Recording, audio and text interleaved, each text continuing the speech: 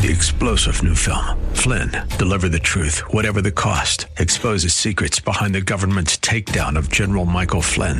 Flynn knew what the intel world had been up to. He ordered the first audit of the use of contractors. This set off alarm bells. He told the truth. He was the most dangerous person for Donald Trump to hire. They had to get rid of Flynn. Flynn, deliver the truth, whatever the cost. Available now. Watch it today. Go to salemnow.com. salemnow.com. It's 4 o'clock. Well, a half a minute before 4 o'clock. Southern California Live on KKLA. I'm Bob Lepine. Thanks for tuning in this afternoon. I want to tell you a story. This was the fall of 1971. Fall of 71. So those of you who are going, that's a long time ago. That was long before I was born. All right. Pipe down, youngsters. I was a sophomore in high school in the fall of 71. I'd just begun as a high school student. I was new. And one day on my way to class, Debbie Rose, who was a senior, talked to me. She said, "You're a sophomore, right?" I said, "Yeah." She said, You should come over to my house on Tuesday night. We're having Young Life at my house. You should come." Well, first of all, when you're a sophomore and a cute senior girl talks to you, it's like, yeah, whatever you say, I'm going to do, because she was popular. I was new. I mean, right? I didn't know what Young Life was, but I was going to be there to find out. So the next Tuesday night, I was at Debbie Rose's house for my very first time going to a Young Life club. And I was in Young Life then for the next 3 years, involved with it. But this is not so much about Young Life as it is about what happened that first night. They passed out songbooks to us, and the songbooks that they passed out had all sorts of interesting. I mean, it had popular folk songs in it. It had Bob Dylan stuff in it. And they started teaching us songs that I'd never heard before that were these interesting, fun songs that we sang at Young Life Club. And I remember one of them, there was one that was called Look All Around You. And in fact, I think Wilbur's going to get this queued up for you. Let me tell a story before we play this. In this song, the chorus says, "Touch someone near you in love if you can." And whenever we do that, they would shout out a number, and you had to reach around and touch that number of people. So it was a way to get, we were high school kids, right? So you do that kind of stuff when you're with high school kids. But do we have it? Can we play a little of Look All Around You? Do you have a little of that queued up here? I think we may be fumbling to see if we can get this on the air. I don't know if we can. All right. We've got the 1 sec. Technical standby as we experience a few technical glitches here to try to pull this up. We have to get past the ads at the beginning of the YouTube here, because you will not get this on your Spotify account. You got to go to YouTube to find this. And maybe it's not going to work for us, huh? We're trying. Well, we were singing it. We were all scrambling to touch someone, and this was just one of the songs in the songbook that we were learning and singing. There we go. Now we hear it. All right, so we're singing that perfect. We were singing that in our Young Life group, and that sounds 60s, doesn't it? Right? And I didn't know anything about that song or where it came from. I looked down at the bottom of the page. It said it was written by a guy named John Fischer. And you got to remember, in 71, there was no contemporary Christian music. I mean, Larry Norman had put out Upon This Rock, but nobody knew about that unless you were a diehard. There was some stuff going on in Costa Mesa at Calvary, but you had to live out here to know that and be a part of that scene.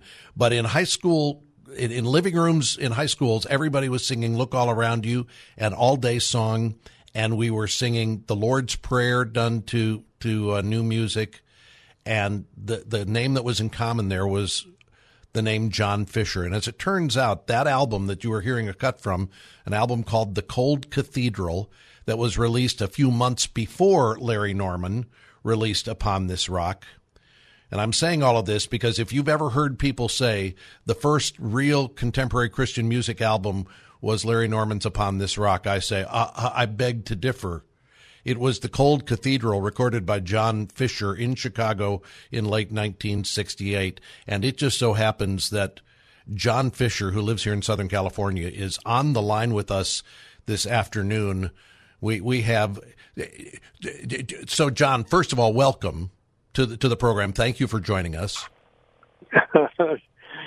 Of course. Thank you, Bob. Good to be with you again. Here I am announcing you as the precursor to Larry Norman. Larry Norman heard you and then said, I got to do what John Fisher's doing, right? Yeah, we were close. We were close. Actually, from pretty much the same area. I was in Palo Alto, and he was in San Jose at that time.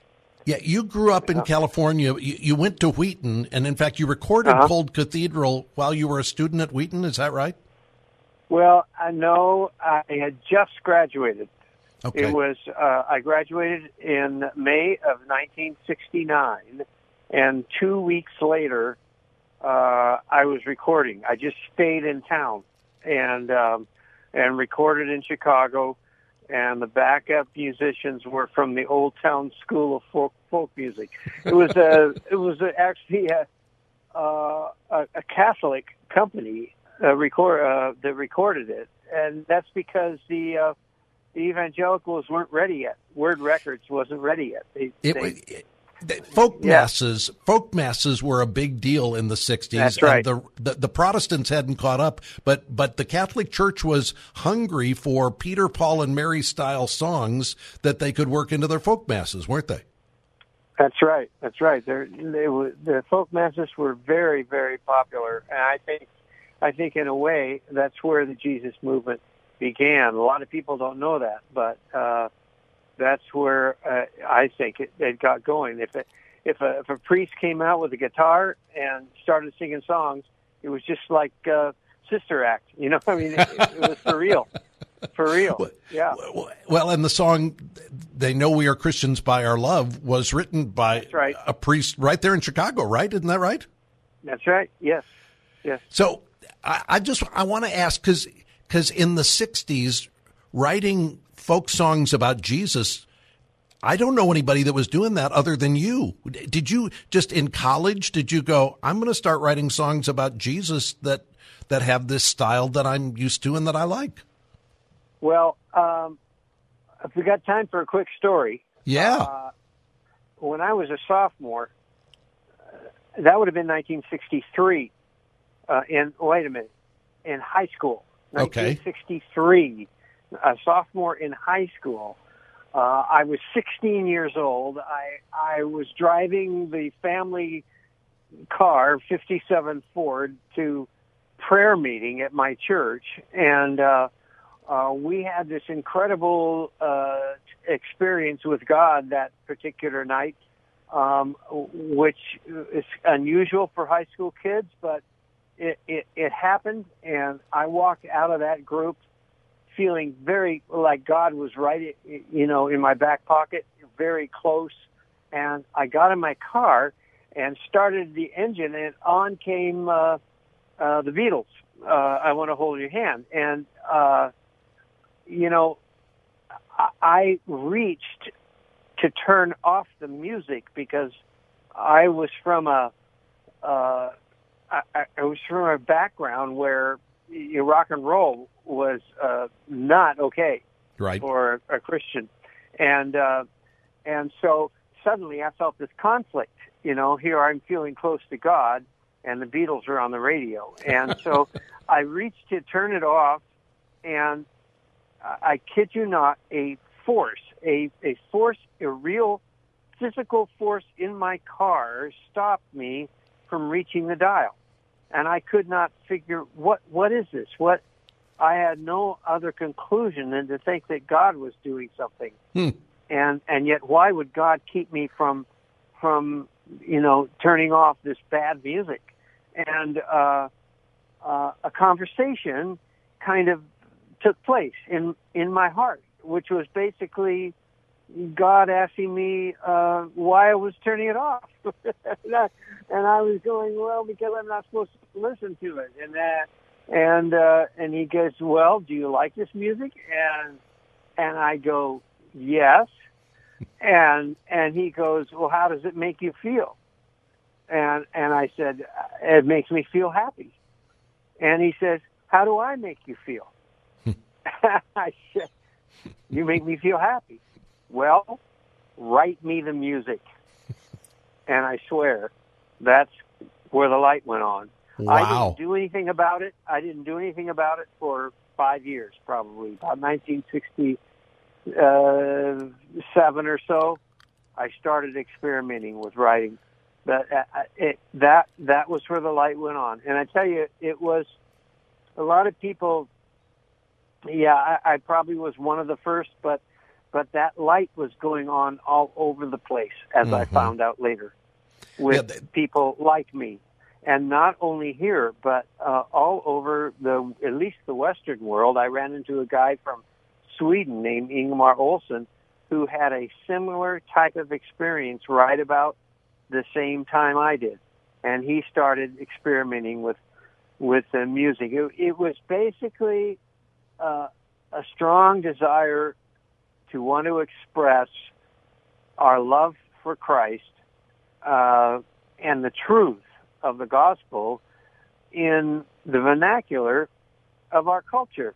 And no one had done it. It had not been done before. And yet we were listening to songs. You know, and not all the songs on the radio were stupid. You know, I mean, they were really good. There were some real searching songs and crying out songs and protest songs, and people, if they're expressing their heart, you know, then why aren't we expressing our heart about who God is and what He's done in revealing Christ to us? So that's where it all started. So you had a guitar. You'd been learning guitar, and were you playing hymns and other church music on your guitar?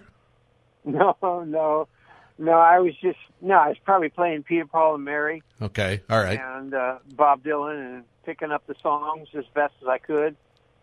And when you wrote your first song about Jesus, so now you're in college, right? Yeah. Mm-hmm. Yeah. And did you go to your friends, your roommates, and say, "Hey, listen to this. What do you think?" Yeah. Oh, yeah. And as a matter of fact, my roommate and I at Wheaton, in the last couple of years, and especially the last year, we started singing my songs. I had written quite a few by then. And you mentioned Young Life. We started singing them in Youth for Christ clubs all over Chicago, which is a similar thing to Young Life. And as soon as we sang in one of, you know, we were singing in all of them because everybody wanted to have us come because no one was doing it. And the music was just, you know, striking a chord with the young people like crazy. I never heard anything like it before. Because there wasn't anything like it before. I mean, you stop and think 1968, Ralph Carmichael was doing some church music stuff that was a little edgy, and some churches weren't sure what to make about it. Were you aware of that when you were writing your songs? A little bit. Some of that, yeah. You know, He's Everything to Me. Right. Pass it on. Uh-huh. Two big ones. I probably might have been aware of some of that. Honestly, I think I heard that stuff later. Okay. I honestly don't think I was aware of anything when I started doing what I was doing. No, I wasn't aware of anybody else doing it, or I wasn't following anybody. It's pretty heady stuff to graduate from Wheaton and have somebody say, "Hey, can you stay around for a few weeks because we want to record an album with you?" I mean, were you just going, "What is that?" Had to blow your mind back then.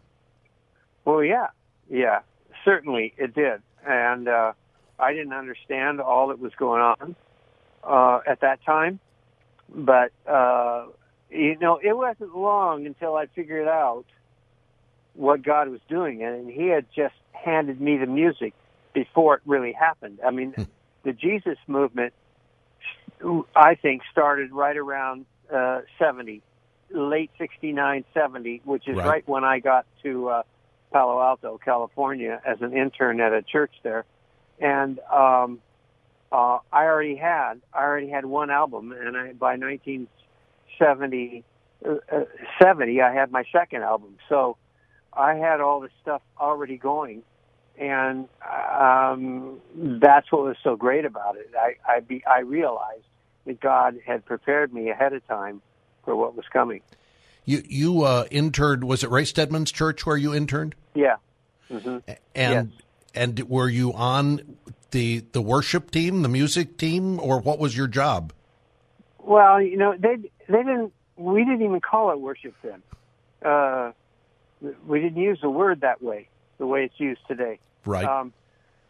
I was, well, by late 70, maybe 71, Peninsula Bible Church had a service called Body Life on Sunday nights. Mm-hmm. And we called it that because it was that church had been teaching for a long time about spiritual gifts, and that the church is really everybody ministering to one another. And the pastors began to say, wait a minute, why are we doing all the work when God has equipped people to minister to one another, so why aren't we getting a chance to do that? So they changed their evening service to just throw it open to the people to reach out to one another and speak to one another and pray for one another and small messages, all that. It was just wide open, and I was in charge of the music at that service, and so it was just grab what you can. I was singing my own songs there. It was obviously a ready-made platform for my music at that time, and but then there were other people picking up on it, and wasn't long before we had this new group from Southern California come and sing. Said they wanted to sing for us, and one of the pastors said, "Well, we've got to hear you first." And so they auditioned about an hour before the service, and that's when I first heard Love Song singing "Welcome Back," and they sing "Welcome Back," and we were all crying. Yes, it's just amazing what was, and people coming through. Hal Lindsey was speaking. Eldridge Cleaver spoke on one of our Body Life services. Wow. People were coming through, musicians. I started to throw together some groups of the musicians in our church, and we started singing, doing concerts, and that. It was just, we were all flying by the seat of our pants. It was really fun. That's all I can say. It was fun. We're talking with John Fischer, recording artist, author. I want you to update folks on what you're doing now, but before I have you do that, I'm just thinking back to what was going on in the late 60s, in the early 70s. We look back on it now and talk about the Jesus movement, and we look at where we are today and think it's not. We could use another Jesus movement in our day today. John, as you look at the church and look at where we are today, what can we learn from what God was doing in the late 60s and early 70s, and what can we be praying about in our day? Oh, boy. Well, you struck a chord with me right there, because right now I have a community. I'm doing basically an online church, and we have about 4,000 people that I write to every day, every morning. I put out an article, and it's called The Catch of the Day. And we are also bringing together some of the. While you were talking to me, Randy Stonehill just called me. We had Barry McGuire last week. We're going to have Randy this week. a number of some of those early Jesus people, we're grabbing them again, not to try and do the same thing, but to say, what? These were voices. These were not just musicians. These were prophets. These were voices that were speaking, 50 years ago, and they were gifted. What are they saying now? What are they saying to the church today? And what is our message? And so we're seeking to bring these voices back together, and we're doing some of it online. We're trying whatever way we can to wake up people and get. The point is, this was a free act of the Holy Spirit. God moved, and we got to give him room to move. You can't plan the Holy Spirit.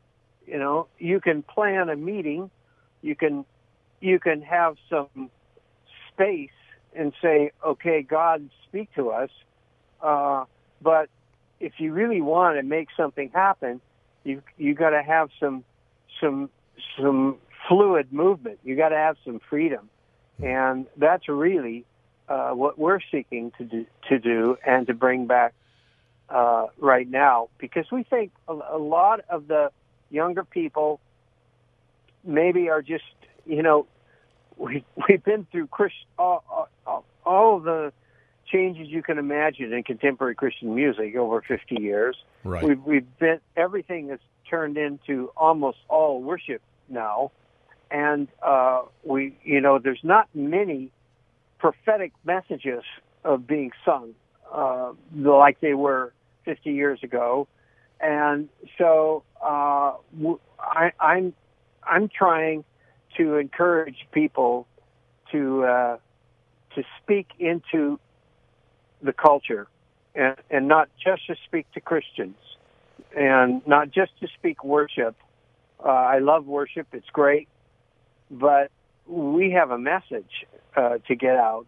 We are the voice of Christ to the next generation, and we need to get the message out and experiment on how we can do that. We're talking with John Fischer this afternoon, recording artist, author, and really going back to what God was doing back when John was in his early 20s, back at the beginning of the Jesus movement, and what we need to see God do again in our day. We're going to continue the conversation, continue with John. You're welcome to join us at 888-52-TALKS, 888-528-2557. Join the conversation, and we'll continue it in just a minute. Stay with us.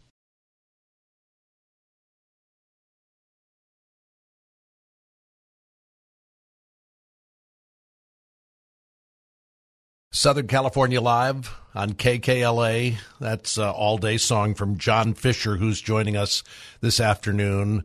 Was that on Still Life? Was that on your second album, John? Yeah. Still Life was actually my third album. And, Cold Cathedral, and then what was Naphtali next? No, Cold Cathedral, and then Have You Seen Jesus My Lord? Those were the two with FEL Publications, the Catholic company. And then Still Life was my first on Light Records with Ralph Carmichael. I did five albums on Light Records.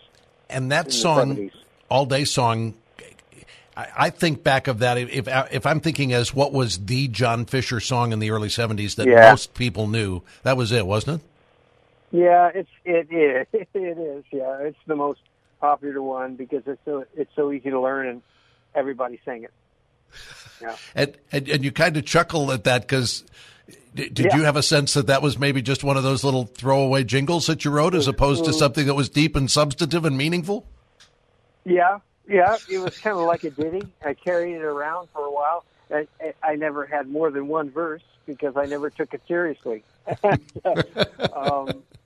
Yeah, but then over the years, you look at it and you say, well, not quite, not really just a ditty. I mean, it's in the in-between time when you feel the pressure coming remember that he loves you and he promises to stay, has gotten a lot of people through a lot of tough times. Yeah, he ain't in a hurry. He's always got time for you, right?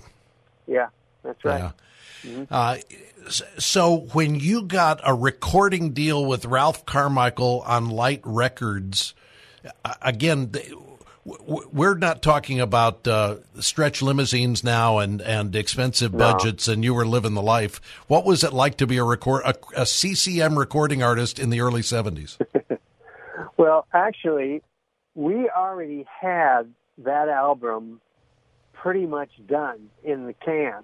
I'd gotten to know musicians and an arranger in LA, and a couple people who really had a vision and wanted my music to be as good as it possibly could, and got me with an arranger named Clark Gassman, who knew all of the studio musicians, some of the best ones, and studios and the like.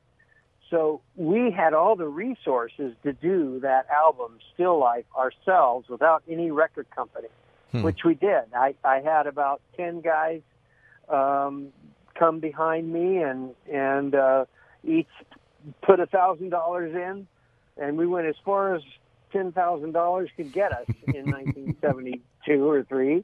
And we were recording, our engineer was Keith Olson, who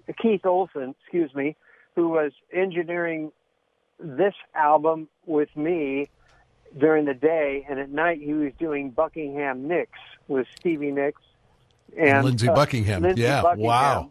And actually he went on to be the guy who engineered their very famous sound.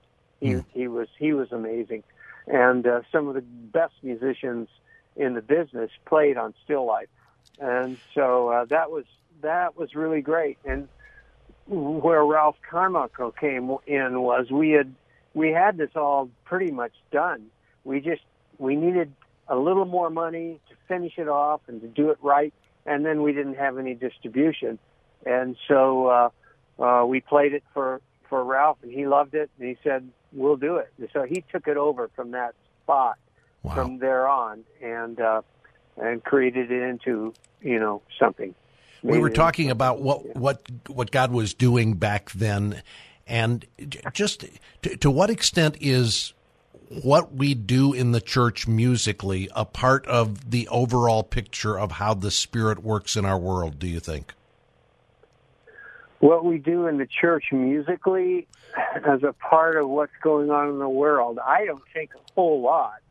Although, as of late, with people, some of the people as artists and some of the people like Lauren Daigle, who are crossing over and making an impact in the wider culture, I think that's making some inroads, and that's good. I think Christian music has diversified. For a while, it was just its own thing. It was like it existed in totally in a subculture, and the world didn't know anything about it. And to a large extent, that's going on now, except that a lot of the music is, I guess you could say, it's gotten so good that the world is more and more interested in hearing what's going on, and so I think they're asking lots of questions and wondering what this stuff is. But it's the quality that has created more a wider audience. We've got some callers who want to join us, and I want to talk to Sarah first if we can. By the way, you can join us at 888-52-TALKS. Sarah from Whittier is on the line with us. Sarah, welcome to Southern California Live. Thanks for calling. Thank you. It's good to be there. Yeah, so you go back to these days with us, right? I go, yeah. I go back. My oldest brother's about the same age as John, and probably was in church together with him. Really? Yes. In Northern California, up in Palo Alto? No, it was in Pasadena. Okay, so you came down here to Pasadena, John, right? I grew up in Pasadena. I grew up in San Gabriel and went to church in all the way through high school. I went to Lake Avenue Church in Pasadena. Yeah. And is that where your brother was, Sarah? Sarah? Oh, yeah. Yeah, he would, my parents went to, I grew up at Lake Avenue, and my parents were there until 2007. I started going there when I was 3, but I'm the youngest of 6 kids. So my brother Tim, he would know. He'd probably also know my brother Steve. We were a Davis family. Oh, okay. Well, and of course, Lake Avenue is a huge church. That was when Ray Ortlund was pastoring, right? Right. Absolutely. So Sarah, did you ever hear John sing? Oh, absolutely. Yes. I can remember, of course, we sat in the front row, my family, and I remember he was like really one of the first to bring an acoustic guitar, actually any guitar, into the sanctuary to be able to do a little bit more contemporary music. And I have his album, Cold Cathedral. I remember getting that. So it's kind of cool to be able to hear you, John, and to be able to hear a little bit more because, after you left Lake, obviously your parents were still there. You weren't there very often. But it's cool to know that you're still doing amazing stuff with music that is culturally appropriate and sensitive and, just still worshiping God in ways that will be appropriate for the culture. John, are you still writing songs and recording? When was the last time you wrote a song and turned on your tape recorder? Well, I wrote a song a few weeks ago, actually, but that was the first time in a long time because I've had a bit of a physical setback. I won't go into it, but the end result, my left hand is pretty numb, so I really can't play guitar much anymore. Wow. I am working back and doing a lot of therapy and trying to get it back. And I can chunk out some stuff, and I did a song that way. But I have turned in the last, I'd say, 10, 15 years to mostly writing. Writing articles, writing blog posts. Writing articles, books, blogs, yeah. Right. Well, and writing has been, that's in your wheelhouse because I'm thinking back to the column that you wrote in CCM Magazine for years. Books that you've written over the years. In fact, there's a poem that you wrote that I remember reading. There was a book came out called "Real Christians Don't Dance," and the "don't" was X'd out, and it was a collection of essays and poems that you wrote, and one of them was called "The Ins and Outs of It." And when we come back, can you pull that up and just read that poem for us? Would you do that? Of course. I'd be happy to. John Fischer is joining us this afternoon. You're welcome to join us as well. 888-52-TALKS is the number. 888-528-2557. We'll take your calls and hear John recite a little original poetry after this timeout. Stay with us. You're listening to Southern California Live on KKLA.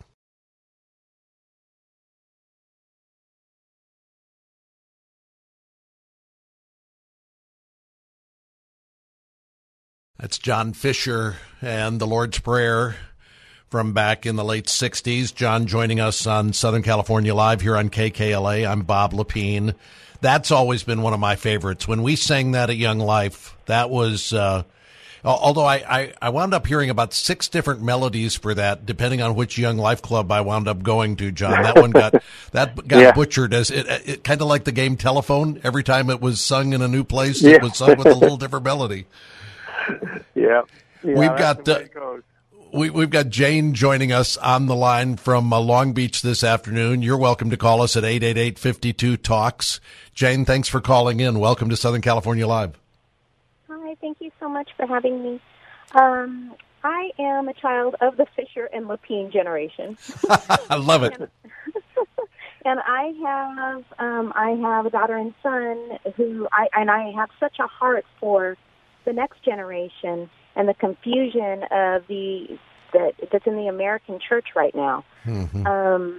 I just tuned in just as you were closing the previous segment on Mars Hill Church, but I have done, and I'm sad I missed it, but I've done a fair amount of research on that subject because I really love the music that's come from that ministry, as well as many other ministries that are considered, false teaching ministries that have been huge in, the last several years. And, my husband is a musician and a worship leader, and he's very guarded now.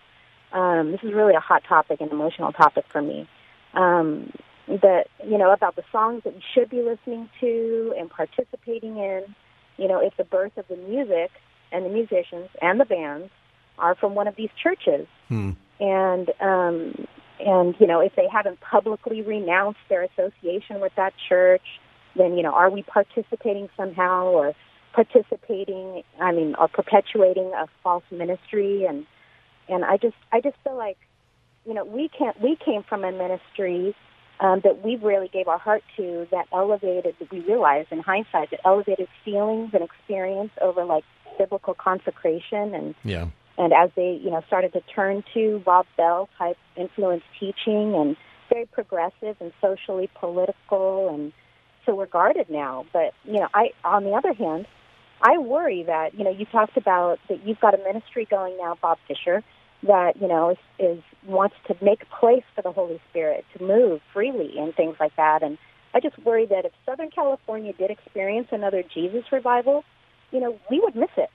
Because I feel like I've got this legalistic yoke that we've placed ourselves around our neck, but there's just this, what do we do, But I also feel like your generation is the generation who's teaching my daughter right now in university all of these crazy notions and ideas that are, that are quite crazy and progressive that came out of the 60s. So a lot to unpack here.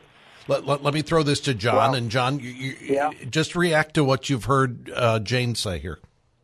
Well, obviously she has brought up a number of issues, but the one that stood out to me was this whole idea of the music and where the music came out of, and was it associated with a church that was less than truthful, or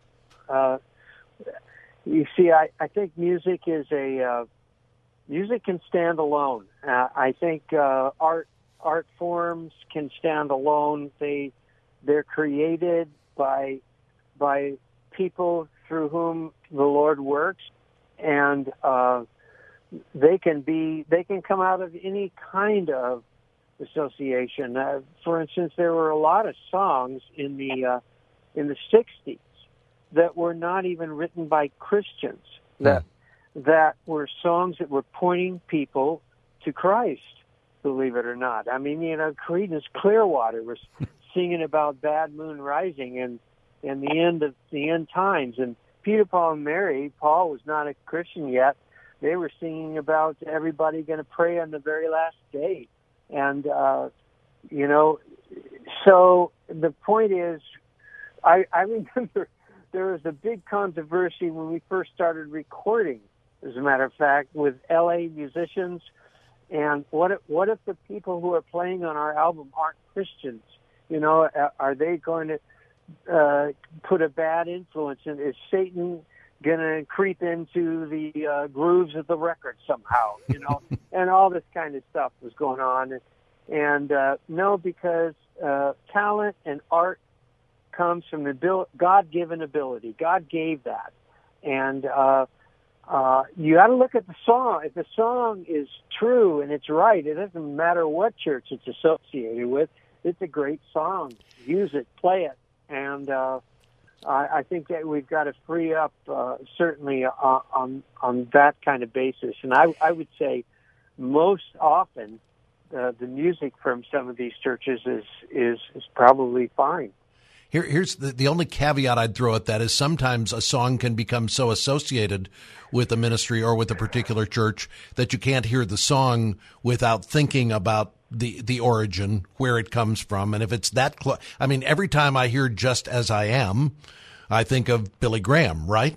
So there right. can be, and there's nothing wrong with Billy Graham. I'm just saying there's such a close association there.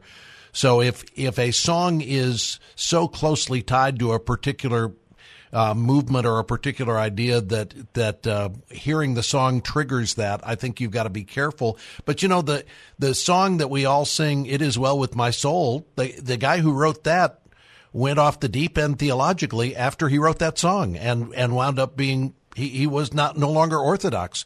So we got to be real careful. We can wind up having to scrub some stuff out of the hymnal that we love and that God is still using to minister to a lot of people sure. because somebody went left. I think, is the association so strong there that people, when they hear that song, all they can think about is the apostasy or the bad teaching, and that would be the thing that I'd say there's a caveat. But I think you're right.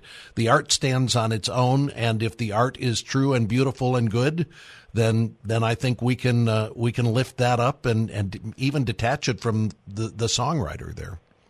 Marlene's going to join us as well this afternoon. Marlene in Pasadena, welcome to Southern California Live. Thank you. Well, I wanted to say greetings to to John Fischer. Yes, thank you. As a senior moment here, John Fischer. John, I knew you since you were born because I've been at Lake continuously for 80 years. And wow. Sang under your father's direction, in the choir over a 60-year period. So I bought all of your recordings through your mother. And the All Day song is one of my favorites, and I sing it frequently, and have been thinking of you and wondering, what you were doing, where you were. And so since I listened to KKLA most all day, every day, here you were. So God bless you for what you're doing. Marlene, may I ask your name? What is your name? Yes, my maiden name was Lamb. Bernard and Vera Lamb were my parents. And okay. And my last name is McKitty now. Oh, okay. Well, listen, hey, Bob, may I give my website for people? Please do. Yeah, folks want to connect with you and find out what you're up to and sign up to get the catch of the day. Where do they go? Yes, they go to Catch John Fischer. That's it. CATCH, John, JOHN, and then my name. Just remember to put the C in there, FISCHER.com, catchjohnfisher.com. And you can find out what we're doing. You can download some of my music. We're trying to get most of it up there. We've got about 2 or 3 albums right now that have been digitalized and remixed. So we're working on getting that down. But you can also sign up for my Catch of the Day, and I'd love to have you join our community. It's a lot of exciting things going on. We're even doing church Sunday night on Facebook, live Facebook. So, and I have my own radio interview show on Tuesday nights, Bob, Blog Talk Radio. So it's fun. A lot going on. There we go. I hope folks will connect with you. I was going to have you read a poem, and we're not going to have time for it, but I want to point people to this because I remember, John, when you wrote this, the first time I read it, trying to wrestle with what should our engagement with the culture as Christians be? How do we stay unstained from the world, and yet how do we think missionally and engage with the culture? And you wrote a poem called The Ins and Outs of It that folks can just, if you Google John Fischer, Ins and Outs, this poem will come up and you can read it. But it was really your attempt to say, in it and of it, that doesn't work. Not in it or of it doesn't work. The last stanza of it was Jesus is thinking, people didn't hear what I was saying. We've got to be in it, but not of it. And we got to figure out how to do that, don't we? Yeah. That's the challenge, but it's also the fun part. Yeah. Is, being in, and the thing that makes it tough is it creates conflict. Obviously, we're going to be in conflict, but that's what the fun is, to try and work that out and create a dialogue. Yeah. This has been a delight this afternoon to catch up with you and to revisit some of the early history. And I appreciate you taking time to join us. And best to you. And I hope folks will check out your website, John. Great. John Fischer joining us this afternoon on KKLA Live, on Southern California Live. I'm Bob Lepine. Thank you for being with us as well. And join us again tomorrow. We'll do this all again. We'll see you then. 3-star General Michael J. Flynn, head of the Pentagon Intelligence Agency, knew all the government's dirty secrets. He was one of the most respected generals in the military. Flynn knew what the intel world had been up to. He understood its funding. He ordered the first audit of the use of contractors. This set off alarm bells. The explosive new documentary, Flynn, Deliver the Truth, Whatever the Cost, uncovers the facts behind this scandal. Flynn told the truth. He was the most dangerous person for Donald Trump to hire. I find out the worst enemy that I'm going to face in my life is right here in America. They took my assessment and they wanted me to change it. And I was like, I'm not changing it. They had to get rid of Flynn. With in-depth interviews, archival footage, and never-before-seen personal records of the man behind the headlines. I just felt like I was drowning. Flynn, Deliver the Truth, Whatever the Cost. Available now. Watch it today. Go to salemnow.com. salemnow.com.